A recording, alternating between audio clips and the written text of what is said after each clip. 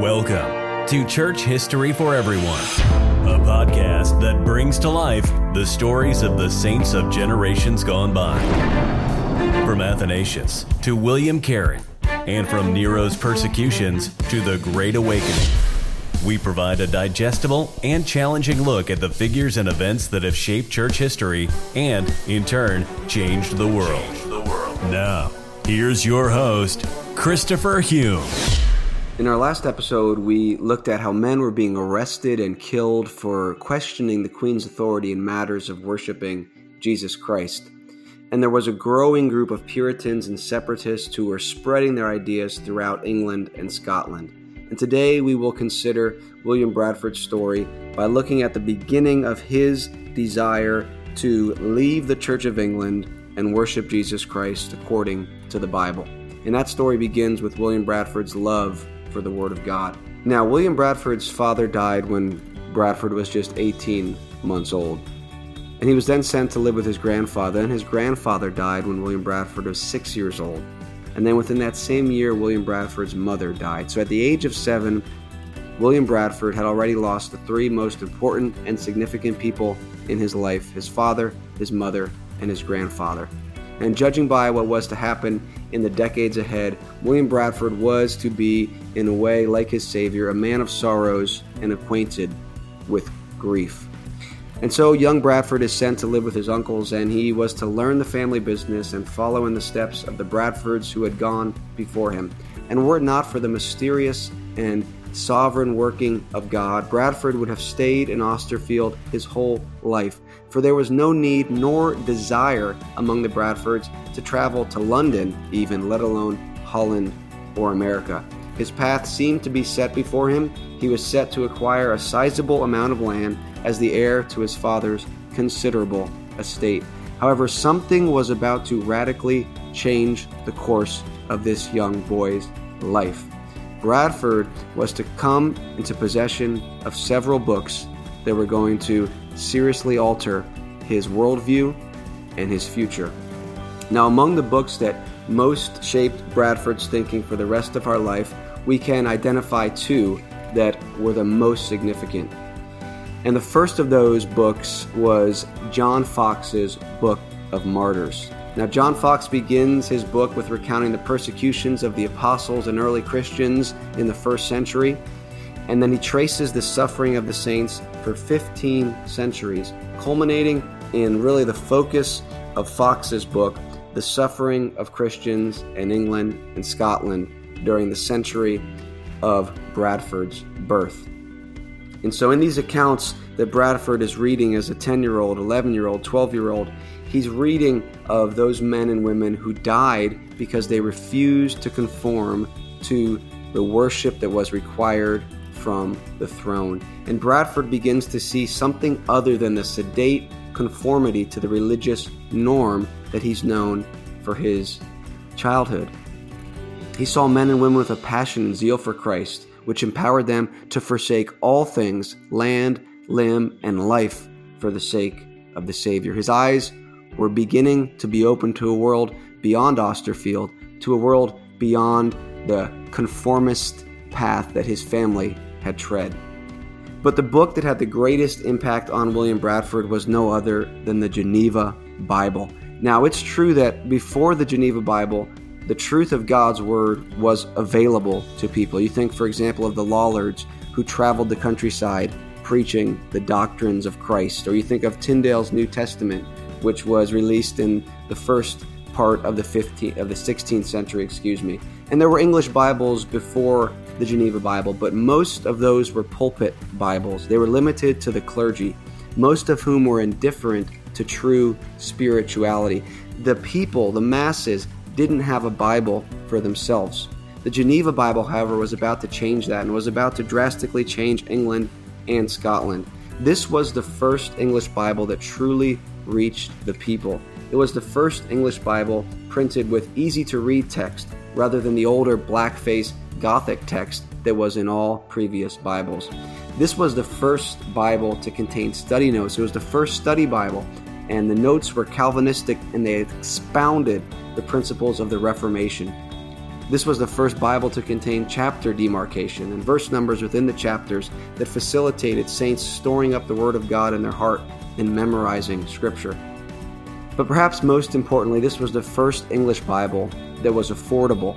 Nearly every family could purchase a Geneva Bible. Now, we don't know exactly how William Bradford first came across a copy of the Geneva Bible, but it seems clear that he had access to it from a young age. Cotton Mather notes that Bradford was already a student of the Word by the age of 12. So perhaps Bradford found this Bible at a nearby school. There were some schools in the area. There were some libraries containing English and Latin books, and it's likely that Bradford came upon the Geneva Bible, Fox's Book of Martyrs, and other books at a location such as this. So in reading Fox's Book of Martyrs, Bradford became familiar with the saints who were killed because of their love for Christ. But in reading the Geneva Bible, Bradford became familiar with the Christ who was killed because of his love for the saints. Now, one thing we often take for granted today is the ubiquity of Bibles in America. But in Bradford's day, this was just becoming a reality. For the first time ever in England, nearly every Christian could have a Bible. And think about that. Before the proliferation of the Geneva Bible, people could claim to be Christians and yet never have that claim tested by their relationship to the Word of God. But the arrival of the Geneva Bible brought with it a true test of faith to thousands who were claiming to be Christians, and many failed the test in Bradford's day, just as many fail that test today. But no longer could anyone claim ignorance of God's Word due to a lack of access to it, and no longer could conforming, hypocritical churchmen cover their hypocrisy and indifference. At least they couldn't cover it to those who now had the Word of God in their possession and were taught to judge all things aright. The Word of God had arrived, and those who didn't love it were betraying their lack of love for the God of the Word. Now, when the Geneva Bible fell into the hands of the people in England and Scotland, like William Bradford, they finally read for themselves passages such as Psalm 119:97. "Oh, how I love thy law, it is my meditation continually." And Bradford would have looked to the margins of his Geneva Bible and read the study note, perhaps written by John Calvin or John Knox, which said, "He showeth that we cannot love God's Word, except we exercise ourselves therein and practice it." They begin to see the difference between a man-made religion and a love for Christ, which is demonstrated in practicing the Word of God. And that difference was as clear as night and day to Bradford. The religion of his uncles was a mere shell. They may have spoke of Christ occasionally, or perhaps frequently, but they did not even know his commandments, let alone keep them. They may have went to church. In fact, they went religiously, and young William Bradford went with them, but they did not love God's Word. And Bradford would have begun to realize this as he's sitting in these mandated church services. But yet when he goes home and reads the Bible and reads Fox's Book of Martyrs, he sees a disconnect between the true living religion that he sees in the Scripture and in Fox's account, and in the staid, lifeless religion of the mandated, state-sanctioned church services that he was forced to attend. Another note he would have read in his Geneva Bible was as follows: "It is a sure sign of our adoption when we love the law of God." It's a sign that you're a Christian when you love God's Word and His law. And Bradford did just that. He not only read the Bible, he loved it. He meditated upon it, and he began to apply it to his life. I picture a young William Bradford, an 11, 12-year-old boy, reading the Bible, sitting among his sheep under an oak tree. And he opens to Psalm 1, and he reads those words which he would make his own. "Blessed is the man that doth not walk in the counsel of the wicked, nor stand in the way of sinners, nor sit in the seat of the scornful, but his delight is in the law of the Lord, and in his law doth he meditate day and night. For he shall be like a tree planted by streams of water, that will bring forth her fruits in due season, whose leaf shall not fade, so whatsoever he shall do shall prosper." And God did prosper William Bradford in many ways, but it wasn't without pain, hardships, and loss, as we will see as we continue to look at his life. What seems clear is this, that William Bradford was converted at a young age and began to delight in the Word of God as all believers do.